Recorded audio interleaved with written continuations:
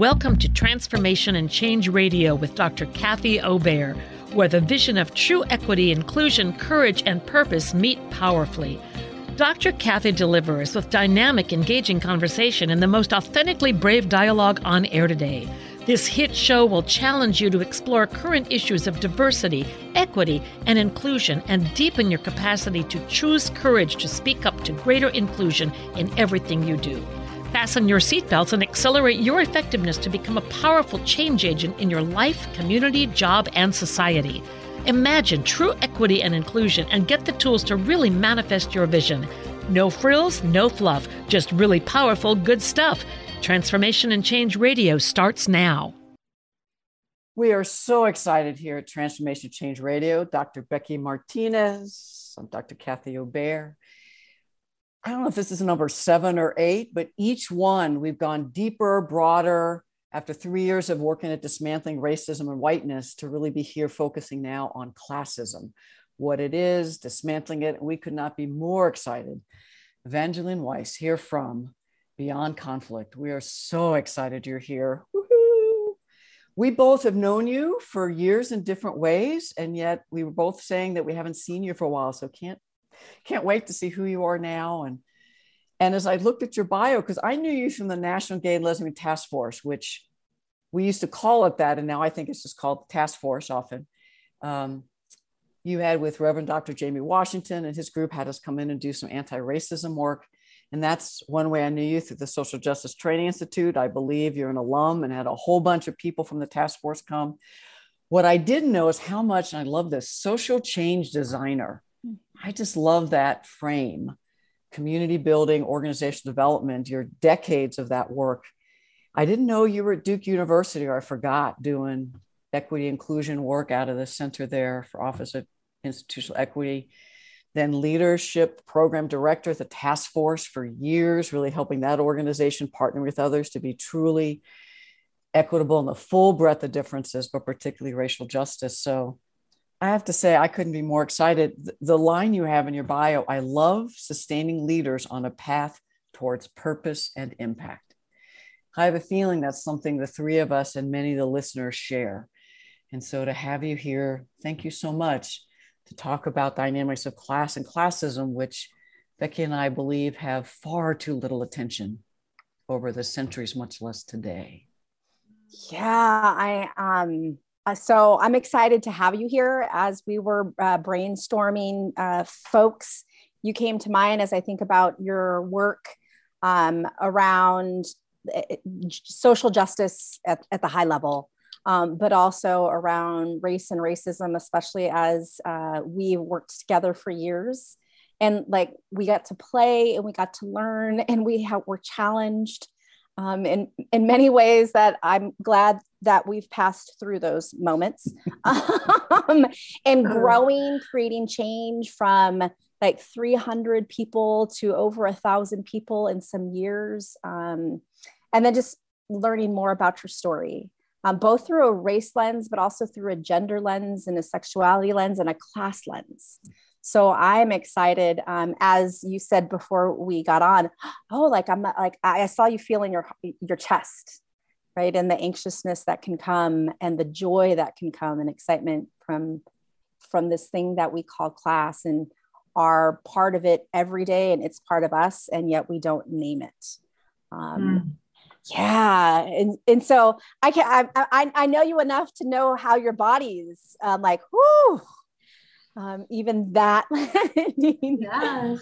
So I want to start out by, we want to again, thank you. And as we start out almost every interview or every conversation, is tell us a little bit about your class story. Thank you. It is so great to be here. It's wonderful to see you both. And I love this question. It's become really a center. Thinking about class has become a more centered question in the last few years for me as I do racial justice work with white people. And my class story is probably not that unusual. I grew up in Westchester County, north of New York City, upper middle class family, Jewish, progressive family that really saw their activism as writing checks to the NAACP and the ACLU. So very like philanthropy minded in terms of a class analysis, but very distanced. And we used to drive into the city to my aunt's apartment in the West Village and have that experience of like driving through the Bronx and my mom being like, okay, girls, make sure your doors are locked. Mm-hmm. And that experience of like not really understanding that like, okay, now we're moving through Black and brown space and somehow I can pick up on my mom's anxiety. So like some early messages about us being different, but also or the spaces that we moved through were different around safety, around who we should be concerned about, but also really recognizing that my parents cared about people who were of a different class, poor people, working class people, but that care was expressed really at a distance. And I'm 55, so Richard Nixon got elected when I was a little kid, and my parents decided that they wanted to leave the country. They had a lot of wealth. They had each inherited a lot of wealth, and they ran a travel agency in Westchester. And when Nixon got elected, my parents decided to move to the south of France. So for 10 years, I lived in a Roman, like walled village in the south of France where there were no cars, and it was cobblestones and centuries old buildings. We moved there with my grandmother. And I grew up speaking French, and my sister and I would run around in Valbonne, and we were like, les Américaines, you know, the little American girls. And really, my understanding of class there kind of, as a child, I have language now to describe it. As a child, I don't think I had any kind of analysis. I just knew that we moved in spaces that were very fancy, where I had to wear fancy clothes, and I had to learn, like, there were lots of forks and lots of knives, and there was a lot going on the table. And then I also moved through spaces that were, you know, running through bamboo forests and holy pants and, you know, being kind of a wild child, and didn't have much of an analysis of like the private school that I went to or the things about that experience that were different. Meanwhile, in grown-up land, my father lost his job and my parents struggled to stay in France. And so when I was 13 years old, we moved back to the United States. And that's when I went from, I think, being an upper middle class person to just a middle class person. Both of my parents worked. My mother did not work in France. She was taking care of her mother, my grandmother, who lived with us. And when we moved back to the United States, we moved to Westchester County. And I went to public high school there, and I don't remember much about that in terms of having an analysis other than my parents talking a lot about credit cards and money and budgeting. And I remember like lots of tension around like trips to the mall and like, what could we afford? How many pairs of pants could we afford? So things had changed, but I think looking back, I have a greater understanding of that. At the time, it was very mysterious. And then obviously fast forward, getting educated, going off to college, my parents took out a loan and I took out a loan to go to undergraduate. And I went to a super fancy liberal arts college that I loved and that loved me, and really got to meet people who were way wealthier than me, as well as people who had grown up with much less than me. And so I think it was in college that I started to really understand both like the experience of class, but also begin to have like, what is Marxism? What is socialism? How do capitalism and democracy work together? How do they not work together? And so intellectually and academically started to learn more. And then again, keeping fast forwarding, getting my first jobs as a professional person in New York City, working on HIV and AIDS at both the New York City Department of Health and then Gay Men's Health Crisis. A lot of that early professional work that I did in human services was just a really deep dive into class dynamics. I mean, race was in it, sexuality was in it, but you know, I was doing a training through the Department of Health for people who wanted to get third-party reimbursed for pre and post HIV test counseling. And so we were training 911 operators and social workers and nurses and doctors and psychiatrists and the people who worked on the AIDS hotline. And it became really clear to me that the the horror of the AIDS epidemic so completely manifesting through a society that cares more about profit than cares about people. And so the homophobia, the racism, the classism that just felt like people were disposable. And so we sit in this moment now in the pandemic with COVID, I've been reliving a lot of my experiences with HIV in the 90s in New York. So, I mean, I've started now, I'm just going to end. I don't know how much I want to keep going, but like the place I've landed now in doing white people work, a lot of white people work in my racial justice work is really helping white people to understand how much our understanding of whiteness and race is about our class experience. Like, I know that my white person experience is really different than so many other white people's experience. I mean, I had a foreign country. I had parents who valued being multilingual. I went to a private liberal arts college. Like, I was not crippled with debt when I got out. Like, there's just so much about being white that is particular to my story and other upper middle class and middle class people. And I know there are working class and poor white people who came into their whiteness through really different stories and really different experiences. And I want white people to understand that we have to claim our class story in order to be better allies and in order to be more effective in racial justice space. So I've been doing a lot more of that work in the last 5 years, and I'm sure we'll get into it. We'll talk more about it, but that's a little bit of what I can remember of my class story right now. Mm. Oh my gosh, we could do episodes and episodes. I want to be like, oh, so talk to me about this and talk to me about that. And I guess we will save some of that for another time and then some of that for now. I'm curious to know how, and you talked a little bit about your, like the messages you received, some of those. How do other messages and those still show up today in you? And how you navigate, how you do work, how you parent, how you partner, how you be. I'm curious.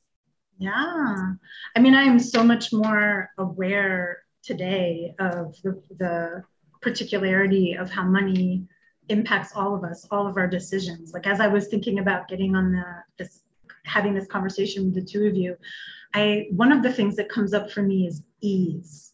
Like, I have so much ease. I have oodles and oodles of ease in terms of food, in terms of leaving my house, not leaving my house, how I navigate the world, where I go, how I gift, when I gift, how I define my work, how I think about my worth. So how I define my work and how I think about my worth. All of those things are so impacted by my money story today.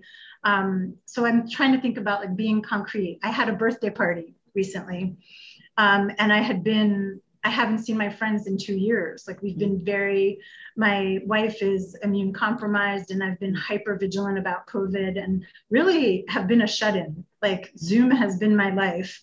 And I decided, worked with her around precautions and how we could do it. And we invited about 15 of my friends to come hang out in the backyard. This is a couple weeks ago. And I have friends who span all kinds of diversity, race, gender, sexuality, class. And I wanted to have a meaningful conversation at my birthday party. I didn't want to just get together and drink and eat. And I don't know if it's the facilitator in me or if I was just hungry for like getting this beautiful group of people together and wanting to do something more meaningful. Maybe it's because we're living in like dumpster fire times. And so I came up with this idea, and I want to walk it through with you because I think it's totally, it's such a great story for like my money, like my inner dialogue around money. I decided that I'm turning 55, and I just woke up one day and I literally was like, I want to give everybody at the party $55. And I want us to have a conversation about what we care about and where we think our money can make a difference. And so like I facilitated this thing, I called it Game 55. And I went through this whole manifestation in my head of like, I didn't want people who didn't have $55 to feel pressure. So I was like, the only way to do this is to just fund it. So I'm going to put the money on the table. And then anybody that wants to match me or meet me is welcome to put their own $55 on the table. But I wanted us to start from like, I wanted to remove the anxiety for people who might not want to play. And we broke up into small groups and we did 3 rounds, and people talked about what was important to them and where they felt like money could make a difference in their communities. And then we came back together and we shared. Then we went back into small groups and tried to like come up with some consensus.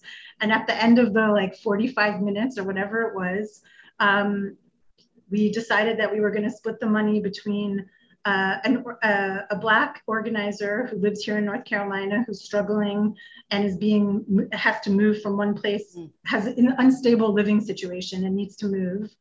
And that the other half of the money was going to go to a mutual aid group here in Greensboro.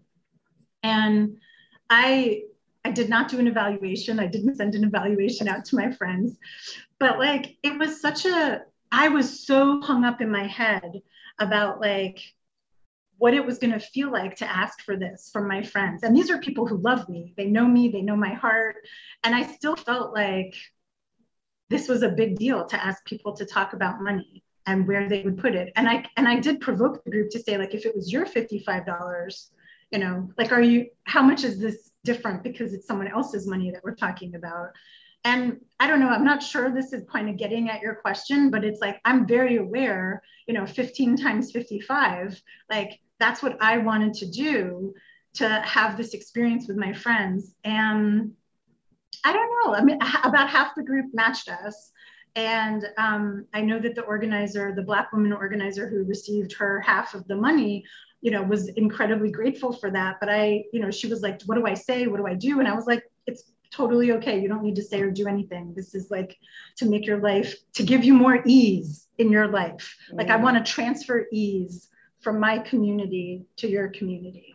And I think I'll just pause there as like an example. I know my wife and my son were like, what are we doing? Why aren't we just gonna like light a cake with some candles? Like, what is this? Yeah. First of all, that sounds very you, and happy belated birthday. Because I'd be like, where's the cake? Well, and that story has so much more than just money involved, right? More than financial capital, which is where we often talk about class. But it is the social capital and the cultural capital. So like the layers of capital and the thinking and the feeling about it. And what now I'm going to take with me and use, because I don't think we've heard the word, and I haven't in the work that I do, even around class and classism, is ease. Like, that has captured me. Because we often talk about it as privilege and access, but ease just makes it feel even more, I don't even have a word for it. Yeah. Navigating these different arenas of our lives and our bodies with ease. That almost has me like, I don't have any words for it. The way that it lands. Less stress, less illness, less physical impact, just to have peace and ease. I know I've been wanting that in my life. I hadn't quite connected the dots. So thank you, Evangeline, of how much of that is because of my class privilege, race privilege, and I could keep going. Our listeners might need a breath. Yes. Your story is fabulous on so many levels, the life as well as this birthday one, and the ease with which you talk about class, even though I don't know what's going on inside, seems different from people that I'm with, hang out with.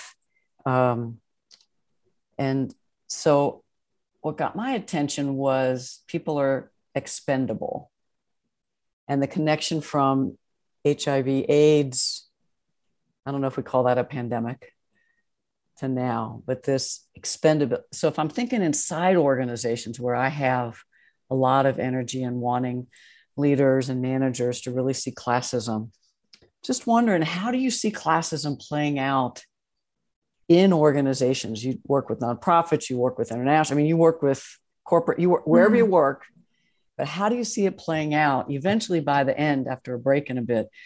We'd love to hear some strategies that you've seen or you're doing.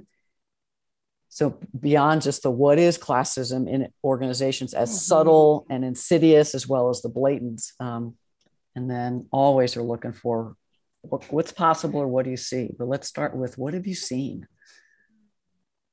Well, there's definitely a way in which white supremacy culture and classism are so intricately woven together. Oftentimes, I know you probably do this as well, but when we unpack professionalism, it's so laden with expectations that are based in middle class and upper middle class values, things that people learn in graduate school, the presumptions. And I think that just kind of flows through nonprofits as like what it means to be a good organization, what it means to be a right organization, a deserving organization. So from the HR perspective, like so many of our standards around communication, around professionalism feel to me embedded in classism. And I think it's really challenging to kind of put the mirror up to an organization and say like, well, what would it be like if it was totally okay for people to use emojis in their emails? Or what would it be like if you get the gist of the sentence and the grammar isn't correct or there's a spelling error, like you understand what the person was trying to say. So like, is that really problematic? I mean, if you don't understand what the message is, then yes, we need to go back and maybe outward facing versus inward facing, but like really diving into some of the ways that judgment just exists. And we rationalize that judgment by using terms like professionalism. The other place that I see classism just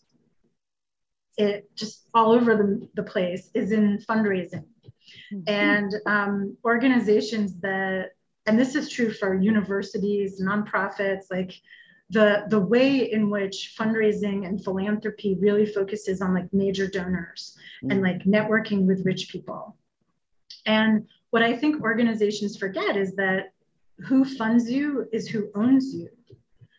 And if the people that you're accountable to that own you are rich people, your major donors, and the institutional givers that are supporting you, then how are you accountable to the poor people? How are you accountable to stakeholders who are not major donors? And when I work with organizations and I try to help them develop a stellar grassroots fundraising strategy, there is so much class work that has to happen for people to believe in it. I mean, even when Obama ran for president and did the $5, $20 gifts, and political fundraising changed so much, that there was so much energy in the country around that, right? That he could see all these stakeholders representing a broader class spectrum. And so I've really been working to like help organizations recognize the classism embedded in their fundraising. And what are some of those strategies? Right. And so like, what are some of the ways in which you have organizations engage in class differently, or maybe it's not even engage, like recognize, like, yeah, talk a little bit about that. Absolutely. I mean, getting a board together or a staff together to tell their money stories. So the money story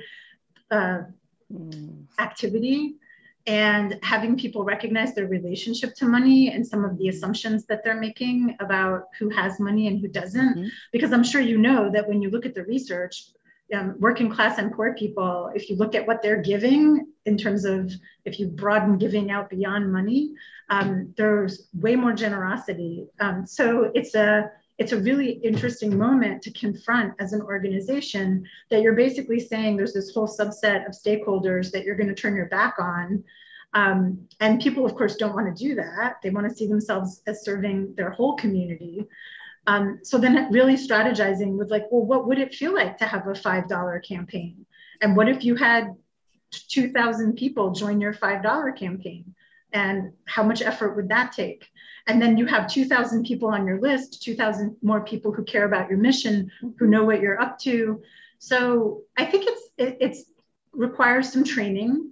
And then I think it also goes with the story of like people who want to diversify their board, right? So that's kind of how I backed into this conversation, was that I had a lot of conversations with white board members who were like, well, we want to diversify the board, but we need people to be able to make the give get. And then I would say, okay, well, do you really? Yeah. And like, how can we talk about what it means to bring up, like, what is the value of this perspective? They may not be able to make a $5,000 gift, but they can open up a world of education and experience and perspective to this board that no one else here can do. So how do you put a price tag on that? Yeah, that is a great suggestion. And I'm going to incorporate some of those suggestions. We're going to go on break. And we would love to know how folks can get a hold of you, can contact you to connect and collaborate. Oh, great. My company's called Beyond Conflict, and my email address is evangeline@GoBeyondConflict. And the URL is www.gobeyondconflict.com. Wonderful. There are so many things that we can talk about. And so I want us to think about what's an important nugget of information that you would like to continue to talk about, or piece of your story as you've now had a little bit of time to take some deep breaths and reflect and talk and think about, so how does classism still show up in my work and me and outside of my work? Thank you so much. Yeah, for this conversation thus far. So much. Good stuff. Stay tuned. Transformation Change Radio. We'll be right back.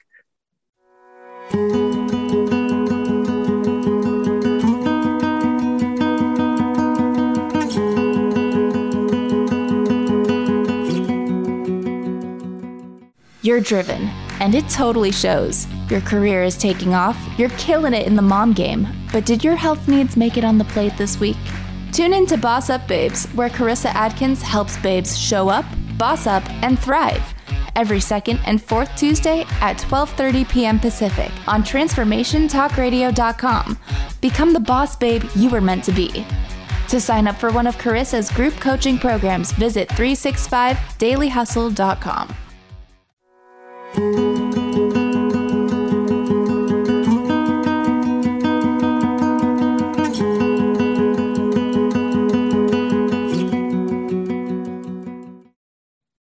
Wonderful. Welcome back. We are still in this deep conversation with Evangeline. And during break, we had so many possibilities to talk about.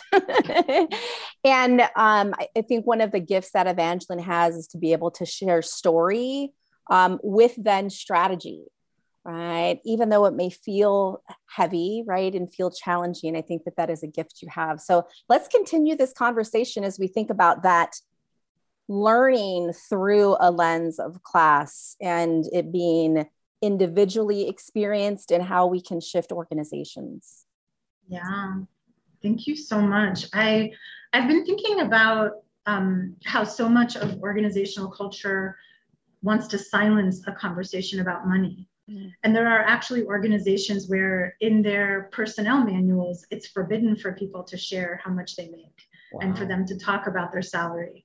And it's something that I've encountered. I've been in many of the organizations I've worked in have been union shops. Mm-hmm. So the labor movement is a place where this conversation is happening. The conversations about money, compensation, class are alive. But as we know, unions are also really struggling because there's a lot of momentum and organizing to shut them down. I worked at an organization for a while where we had a labor union and we were trying to, it was when COVID started, we were trying to figure out if there was going to need to be layoffs and how to make decisions about what we were going to do as an organization because of the pandemic and the stress on the organization. And the union members came up with a plan that if all of the employees in the organization took the same salary for 2 years, we wouldn't have to lay anybody off. Wow. We like did the math. That went over really well, didn't it? Yeah, it was so painful. It was so painful. And the organization chose the layoffs, right? Chose for the people who were earning more to maintain their wealth, maintain their income, and to ask people to leave. And the people who were asked to leave were overwhelmingly lower paid people. There were 1 or 2 people in manager roles who'd left, but 5 or 6 people at lower levels left.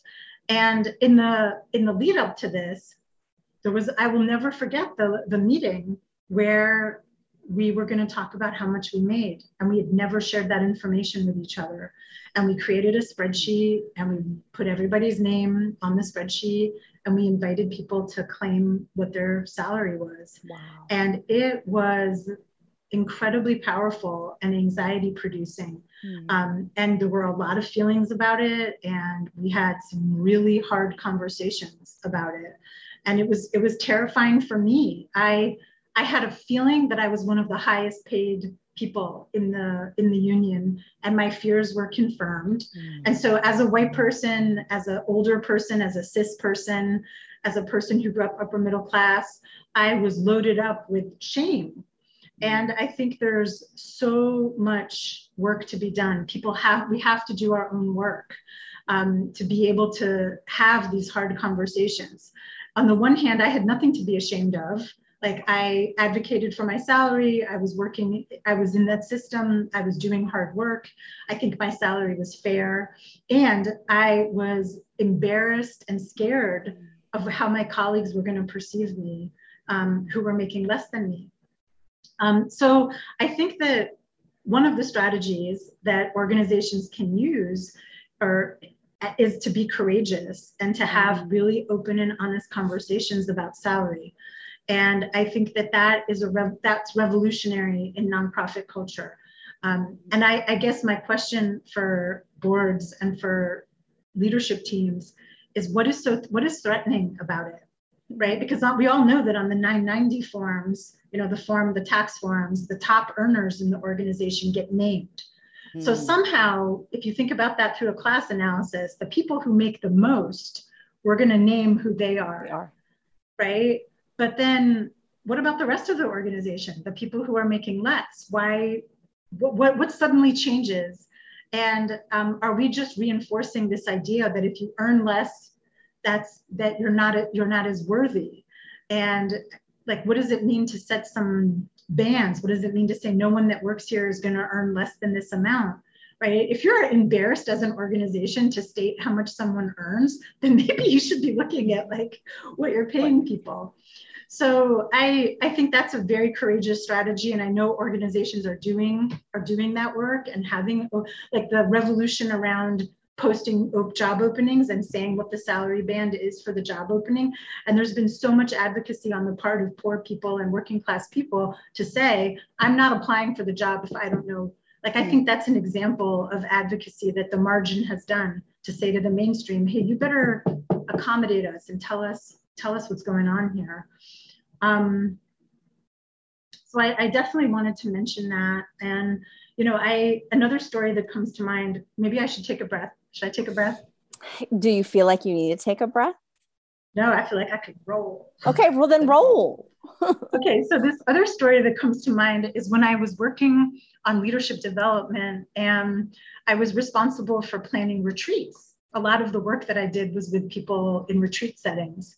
And we did a retreat for some leaders at a retreat center that was very rustic in nature, out in the middle, an hour and a half from a major metropolitan place, an hour and a half from the airport.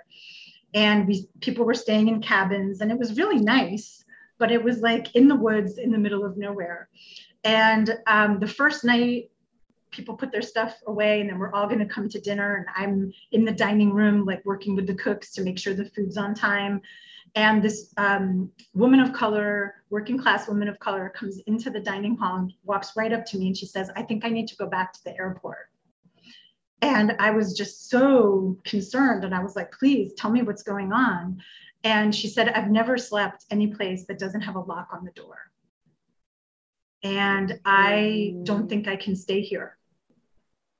And it was like this boom moment for me, right?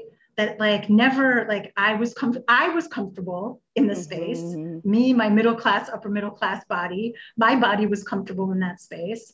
And it didn't occur to me to like pan for class. It didn't occur to me to like think about what's it going to be like to be a working class person who's lived in with a lock on their door in different kinds of spaces, right? Rural or urban.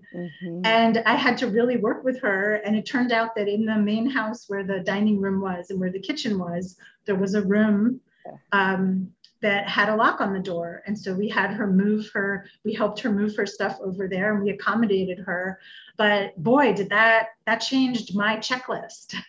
That changed my checklist for space. And it was a real awareness of like the ways in which I am loaded up with that ease to the point where I'm not thinking about what is it like for people who have less ease and what are some of the needs and the comfort and the safety concerns that people might have that I'm not tracking.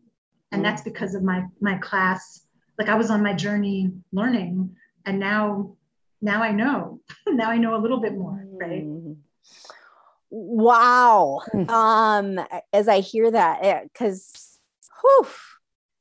and I think it is a class and race, gender, right? Gender, and not paying attention. And that is, you've been with us at the Social Justice Training Institute, and that's one of the reasons that panning for us is so critical, right? To be able to pay attention and to think like, oh, what may I be missing? Yes. And then as I hear your story, it is sometimes in our places of ease, we learn at the expense of. Right. Exactly. And how do we like engage that in our organizations? Like, how do we talk about those moments, those hard, difficult, courageous moments? And the salary moments, which are courageous, particularly because we're socialized and we learn not to talk about money in direct ways. Like we talk about it all the time. And I know within higher education, like folks lose their shit sometimes because in public institutions, the salaries are posted. Like you can find them, you may have to do some digging. And some people are like, that's why I don't want to work at a public. That's why I want to work at a private. That's why I want to work in this type of industry so that people may not know. And it's usually the people who are earning higher salaries that don't want to know, right? Like, you know, it's those lower salaries. Like, I don't give a shit if you know it or not. Right? I'd like it to be more. But in those higher salaried ranges, the discomfort that we have, even as you said, even given all of your work, right, and your dedication, there was still anxiety and unease about people knowing. Yes. And how shame and guilt can be a part of that. Yeah.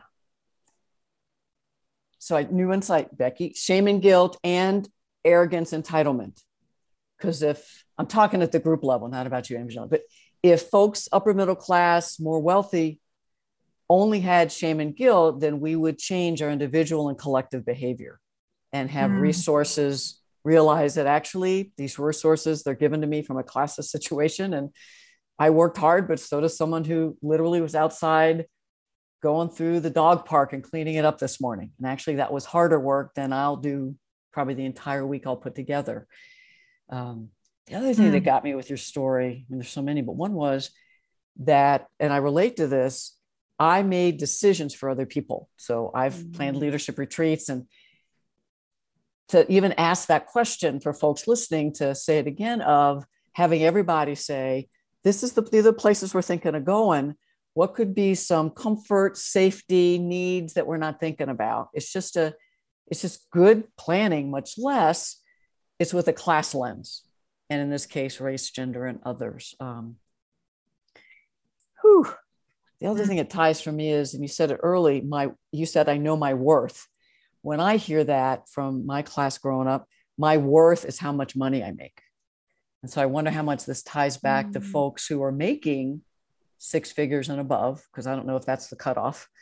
80,000 and above, depending maybe where you live, they're like, oh no, I worked hard, I earned this, I deserve it. And if you make it public, then people will question if I really earned it or I'm worth it. So how much of our class self-work and our privileged identity is self-esteem, who we are, regardless of how much money society says they're going to give us. Those are some random thoughts. Yes, it's the silence around money is really deafening. It's really painful, and I think there's so much benefit that organizations can have being honest about the budget, being transparent about budgets, being transparent about salaries, helping all of the employees, not just the leadership team, understand what it means to create the budget, what it means to make decisions. And I think that's a place where organizations have opportunity to get more investment, more buy-in from program staff, more buy-in from operations staff. If we know, here's what we're working with. And it was so heartbreaking to watch an to really want to have that conversation and be ready for it and engage with it, and just recognize that there was so much fear. And, I think that even like my birthday party example, it's like, I'm trying to build this muscle of becoming more comfortable talking about money in my personal life, so that I can be more comfortable talking about money with my clients. So I can be more comfortable talking about money as a coach working with people. And I think there's so many opportunities. So you may not want to start, negotiating with your boss or forming a union, or like there's higher stakes places to agitate. You may want to just start with having conversations with your kids or your neighbors. If you have a tree that needs to get cut down and one neighbor has more resource than the other neighbor, like, do we have to split it 50-50? Maybe that doesn't make sense. Maybe one neighbor has more money to put towards cutting the tree down. Like, I'm just using that as a silly example, but there's like so many assumptions that we have in our day-to-day life about what it means to be fair and to share the responsibility. And we avoid the conversation about what people are bringing to the table because it's embarrassing to get into the details of like, well, I could bring more to the table. Yeah.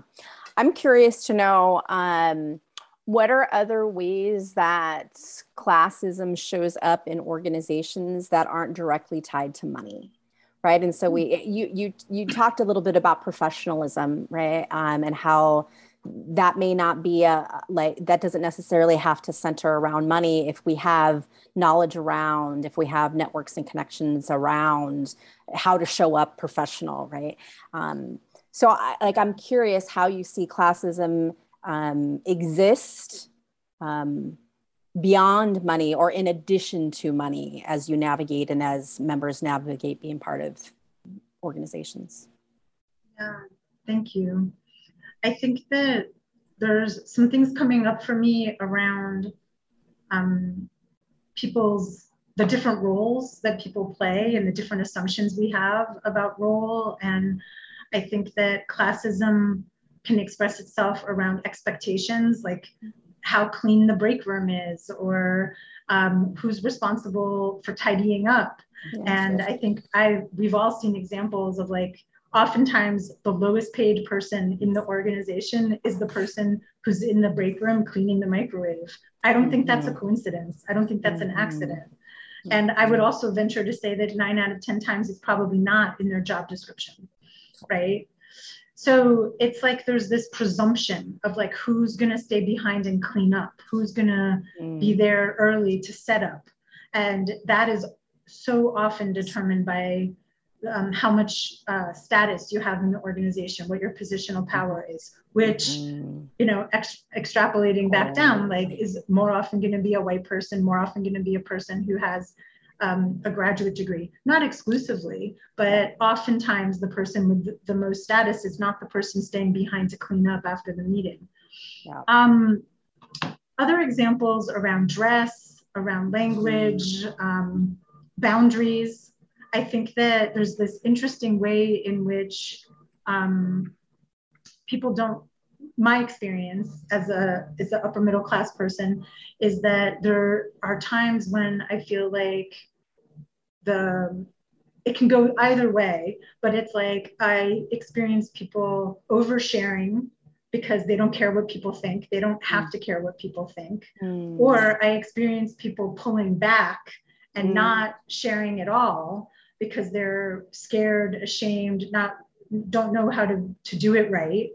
And so I think there's ways in which I think maybe that's elitism or maybe it's classism, not really sure what the difference is sometimes, but those group dynamics where just how do you relax, right?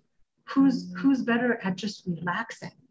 And maybe that's a numbers game, right? Of like the majority of the group is working class, so it feels like a more working class vibe, or the majority of the group is upper middle class and they're setting the tone, determining the vibe, and oftentimes doing it without any kind of no self-referential, no understanding of what's happening. Like the vibe is created. And then what are we going to do about that? Who's benefiting from this vibe? So in these casual moments, food, oh my God, food. Like, what are we going to eat? Where are we going to go to eat? Class shows up in a minute in that conversation. How do we split the checks and all that good stuff? Yeah. So I think those experiences affect a person at work. They affect a person being able to feel like they fit in, able to feel like they can participate in the full life of the organization. And I think that, again, circling back to do your work, if you're leading or you have positional power in those environments and you don't have a class analysis, you might attribute these dynamics to like personality, individual personality, as opposed to the systems that are operating for people, the group identities that are operating for people. I just flashed the last place. I'm sorry, Becky. No, go ahead. Last place I worked inside, never occurred to me invite the administrative assistant out to social hour. Invited peers who were the leadership team as well as graduate students because we were in a residence hall. Never occurred to me. And then how many times in meetings are folks in different roles, status roles, invited to meetings? Even the word invited, are they a regular part of meetings with 2 and 3 layers of quote managers, but not asked to take the notes? They're there to provide insight because they're the implementers of decisions. So can they be involved in decisions and not just told about them? So many ways. Yeah, so many ways. And I thank you for the, some people would name them small examples. And yet they're not. Like, they're such big examples and so blatant. And I think one of the nuances also is what folks, so people may have positional titles and may have particular salaries that are 6 figures plus, or as Kathy says, that 80,000, whatever may be higher for your area of living. But what I often find is the nuance of your class of origin too. And so there could be like the VP, who earns and has the title and the money and that is in the room and that gets the authority and is looked for the knowledge, also could be the one at the end cleaning up the coffee, right? Like cleaning up the coffee mugs that people just left there. And then some people notice that, like, well, why are you doing this? Right. And there is this like tug around, can I and should I? And there would be no other option. Like, you all aren't cleaning up after yourself. So of course I'm going to do that because that is what I knew and what I see. And how do we really in organizations talk about those dynamics? Not just the dynamic of the current class, but that class of origin that may find that tug, and of the expectations or of the language or of the dress, because it's like complex and it's messy and it's delightful. As you were talking, Becky, I flashed, it was probably going to be folk of color or white women who stayed after. And the cost to them for their other colleagues who were not, then judging. So the thought of, can you imagine if senior leaders said, we're going to stay an extra 5-10 minutes, plan it in your schedule. We're going to be cleaning up, all of us. And if people want to stay after and talk with us, then we're accessible as well. Maybe make it 15 minutes. So these small shifts and changes can tell very big messages of, but only if that's not performative and a checkbox, that some of these other more strategic, how we do hiring, onboarding, salary negotiation that some other folks have talked about on the radio show. We just have a few minutes left. Angela, is anything you haven't said, any story that you, in a couple minutes, that what you're working on or what you've been thinking and musing about, or just anything else that you want to leave listeners with? Yeah, thank you. In Finding Freedom, which is a workshop for white women and genderqueer people, we really have centered class as a main conversation in doing our work. And I think that it's been a really powerful experience for me to have class-alike breakout rooms during the workshops, having people identify the assumptions and some of the myths and some of the hurts that exist for people, and doing some really courageous work, asking poor and working class people what they need from the group, helping upper middle class and middle class people recognize how easy it is for us to take up space and make assumptions about what is right. And I think that carrying that over into organizations, really, it does take courage, because if we want to lift up the needs and the perspectives of poor and working class people, then that presumes that we can talk about who grew up poor and working class, and understand that, similar to racial justice work, we don't want to put the burden on those folks to tell us what to do. And we also need to understand more how class is operating, and having those facilitated conversations and bringing those voices in, and recognizing the gift that comes from having the perspective of a person who's grew up with a different class background. That has just been really meaningful to me, and being called in on my class background and how that's operating, being in a community where we can have real talk about that. So I really encourage listeners, I encourage all of us to find places where we can talk about not only our current class background, but, like you're saying, Becky, talk about how we were impacted by our growing up and the messages that we got. That sounds like a lovely series. And being able to just be with each other in the space of class. We don't often get those opportunities to reflect and to learn, and to be in for me, it's how are we in relationship with each other and class? Yes. That is delightful. And in those conversations, I wonder if there's a parallel with white privilege, because the guilt and shame that I know as a white person I've experienced. Today, I can talk about white privilege and access as just descriptors, and then I'm motivated to use white privilege in community to dismantle racism. I wonder if we will get there with middle, and particularly upper middle and even more rich folk, to be able to tell experience, and not it's my money, but I have it because of classism. And so how can I use class privilege? How can I use resources in ways transparently, collectively? Can you imagine? Yeah. Wonderful. Thank you so much for your wisdom and your sharing and your connection and your teaching. All of those pieces so critical for us to engage in. We'd like you to, again, maybe close us out by one nugget that you would have, and then how folks can connect with you. Well, people can connect with me through www.gobeyondconflict.com. And a nugget I have is that speaking as an upper middle class person, a person who was raised upper middle class, the silence for me created more anxiety than the conversations. And what I have discovered through the conversations is that my anxiety level around being in multi-class situations, my anxiety has gone down.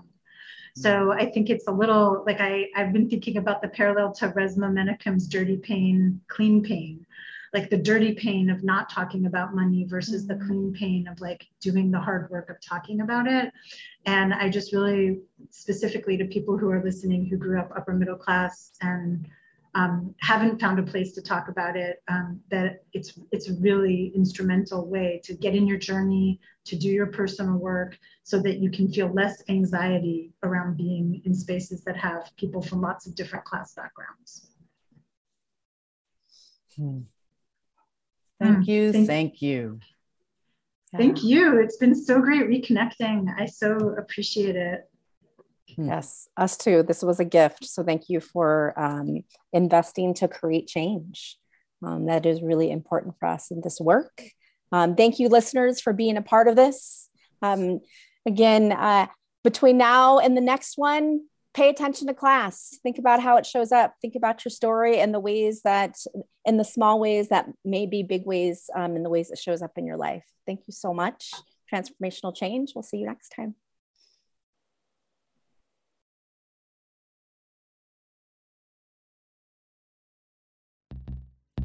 You've been listening to Dr. Kathy Obear on Transformation Talk Radio. Thanks for tuning in, and be sure to catch us next time as Kathy inspires listeners to become agents of change, motivate, innovate, and speak truth to power. Step into the courageous you that will change the world. Connect to life-changing conversations to extend your reach. For more information on Kathy and her work, please visit drkathyobear.com. That's drkathyobear.com. Views expressed on this program are those of the host, guests, and callers, and do not necessarily reflect the views of the station, its management, or advertisers. You're listening to Transformation Talk Radio.